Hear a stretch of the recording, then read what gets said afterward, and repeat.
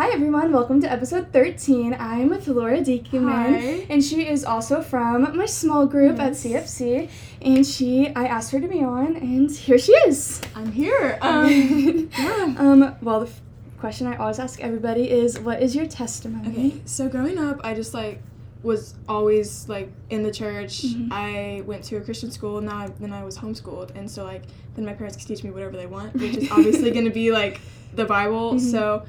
And Christian friends, all that, but I, never really knew, what it meant. I was just oh, yeah, I believe in God, Mm-hmm. that's how it is. I think it was around, 4th or 5th grade that I was oh, wait, this is kind of, important. He Right. died for me, and, he loves me Mm-hmm. and stuff like that. And so I started, digging deeper into the Word and, actually thinking about it, and then I decided to get baptized. And then I was okay, I did that. And then I was where do I go from here? And then I would hit middle school, and that's when COVID happened. So I lost a bunch of friends, and I just couldn't talk to anyone about it because I didn't have a phone. I was young, and it's just there was no one to talk to. And so I kind of started having anxiety around middle school, and I was struggling with that because I didn't feel there was anyone to talk to. Mm-hmm. And so then I went to high school, and it got even worse because I was felt like I needed to fit in, and I just didn't feel like I was. And so the anxiety got even worse, and I was okay, I need to do something about this because this is not good for me at all. And so I was I got myself this anxiety devotional, and I saw these really great verses that basically changed my life. And I think it was Matthew 6:33-34, and it's all about worrying and how we shouldn't value things of the earth, but instead seek first God's kingdom and his righteousness, and to not worry about tomorrow because it will worry about itself, and just keep going with your life. And it was around then that I was gonna apply for the mission trip. I was just feeling called to do that, and that verse it was called me out so much. I was okay, I need to do this. So I applied for the mission trip, and if you watched episode, was it 11 that Elaine was on? Or 10. No, it was 11. Okay, It was 11. You're right. About the mission trip, Mm-hmm. I went on that, and it literally changed my life. It was the best experience ever, and ever since then, honestly, it hasn't been I haven't been on that spiritual high. When I got back, it takes a toll on your health because you go from this complete joy straight back to everything in the world, and I'm well, It's so everyone hard. yeah, everyone talks about it, and I'm I just didn't expect it to be this hard. So I've had my ups and downs since then, but it's just sticking with God through all of it. Exactly. It's what I'm going through for the up and downs. Yeah. And anxiety, it's so bad and It hard, is. but it was It's hard. good in your case Yeah. because it brought you to God. Exactly. And on the trip, I was so nervous for the mission trip. I was having anxiety every night before it. And when I went on the trip, I didn't even think about it. It wasn't even something that Aw. happened. And it just it shows God's provision through things, and his love for me. You could just feel it. I was it made me so happy. I was That's so on the mission sweet. trip crying. I was Aw. God took care of me. I was it's so funny. That is but so sweet. yeah, that's my story right now. And it's just gonna keep going. Yeah, it'll just keep It's going. just gonna keep going.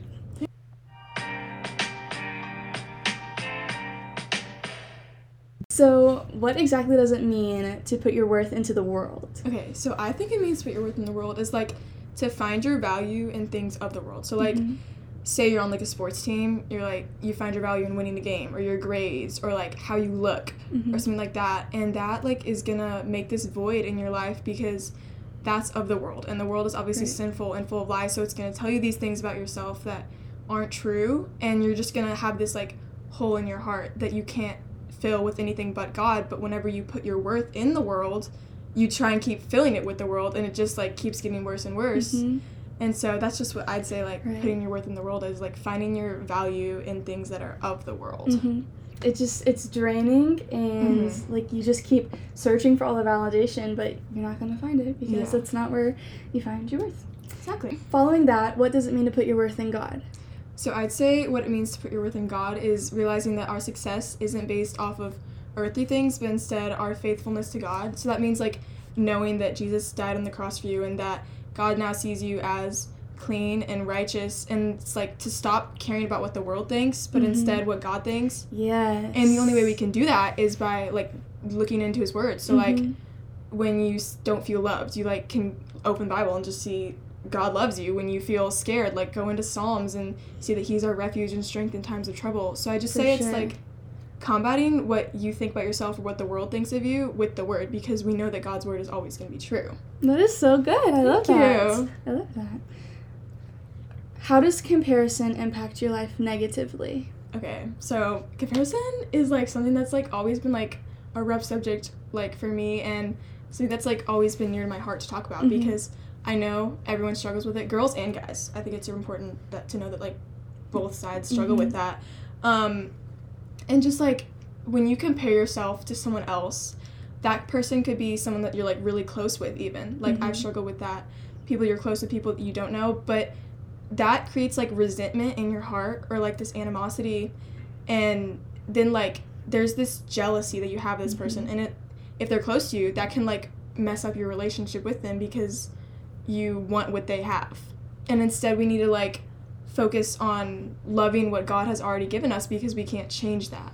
Like, what we have, God gave us our own purpose, our own bodies, everything that we have, God gave us for a reason. And, like, we don't need to change that. Like, we should use what we have and love it, because that's what he gave us and how he intended for us to be used. Amen. Yes, exactly. And I feel like social media plays a big part in that too, like comparing your life, but people don't show you the bad parts and the dark parts, and you know, like, God loves you just as much as he loves that person. Yes. And it's definitely a mind game, and it's hard to get through, but definitely reading his word and just reading what he says about you. Yeah. Which goes into our next question. Yeah. Who does God say that we are? So God says that we are made in his image, which I think is, like, something super important to realize, because like, we are made in the image of the creator of the entire universe, like the person that made the stars and the trees and everything that we see, that we think that's so beautiful. Like, when God made us, he valued us above those things, and he says that we were very good. So whenever we, like, are beating ourselves up about how we look, when God made us in his image beautifully, like it says in Psalms 139:13-14, "For you created my inmost being, you knit me together in my mother's womb. I praise you because I am fearfully and wonderfully made. Your works are wonderful, I know that full well." So if we literally can see right there in the Bible that God says we are fearfully and wonderfully made, and he, like, made us each to our own in our mother's stomachs, like, that's just so encouraging. It's so and, like, wonderful. Beautiful to think about that God made us, like, each for our own purpose wonderfully. And also, it's important to realize that God calls his children to be holy, which, like, means being set apart. So, like, we aren't supposed to fit in with what the world is. Like, we're supposed to look different and act in a different way. So, like, you shouldn't long to look like other people that may not be doing things that, like, the Bible obviously says you shouldn't. So I think being set apart is so wonderful, and it is so important, but it's also really hard, because like, especially when you're comparing someone, like, you're not thinking in the moment, oh, we're called to be set apart, like, you know, or like at school, especially, I know you're homeschooled, but in public school, you see all these different cliques, like, doing all these worldly things, and you're like, oh, like, they seem nice, like, they're fun, I kind of want to, you know, be like them, hang with them, but then it's like, no, like, those aren't the things we should be doing. And also, like, when we're in our mother's wombs, obviously it's 9 months, give or take. Give or take. And he created the sunsets that you love taking pictures of, and the moon and the stars in a day. And we took 9 months. Literally. Like, he spent so much time on us. And I just think that is so cool. I know. And the fact that he, like, values us above those things, and, like, he said that we were very good. And, like, the fact that we can't see that sometimes, I feel like that would hurt him. Like, his creation. Like, it's he doesn't make any mistakes. Literally. It's like you're calling God's creation, like, ugly or fat or skinny or whatever you say. Like, you wouldn't, if you wouldn't say it about someone else, why are you saying it about yourself? Right. Exactly. Exactly. Anyway. How does believing in God's love, like, help change how you think about yourself? I think that's, like, a super important thing to realize, because, like, one day I was just reading my Bible, and, like, it hit me, like, it was just this moment where it hit me. I was like, whoa, God loves me a lot. It was actually this crazy moment, but I was like, the way that I treated myself in the past, it's, like, sad that I think about that, and I think about how much God loved me, but I was treating myself this way. Like, I wouldn't treat someone else that way.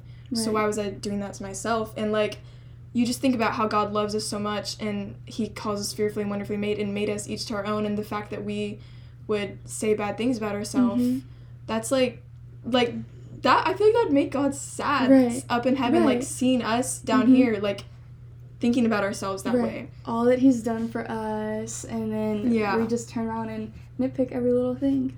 Literally. Yeah. And it's like, I think just when you realize that God loves all of us and wants to have a relationship with all of us, like, that's just the moment for me where you're like, dude, the creator of the entire world wants a relationship with me. Like, you were so special. Exactly. Like, God made us each special and loves us all. So, like, why would we want to be someone else or not like the way we are, because God made us each specially. And I think that's how you put your worth in God, by knowing his love for you and longing for a relationship with him instead of searching for earthly things. Exactly.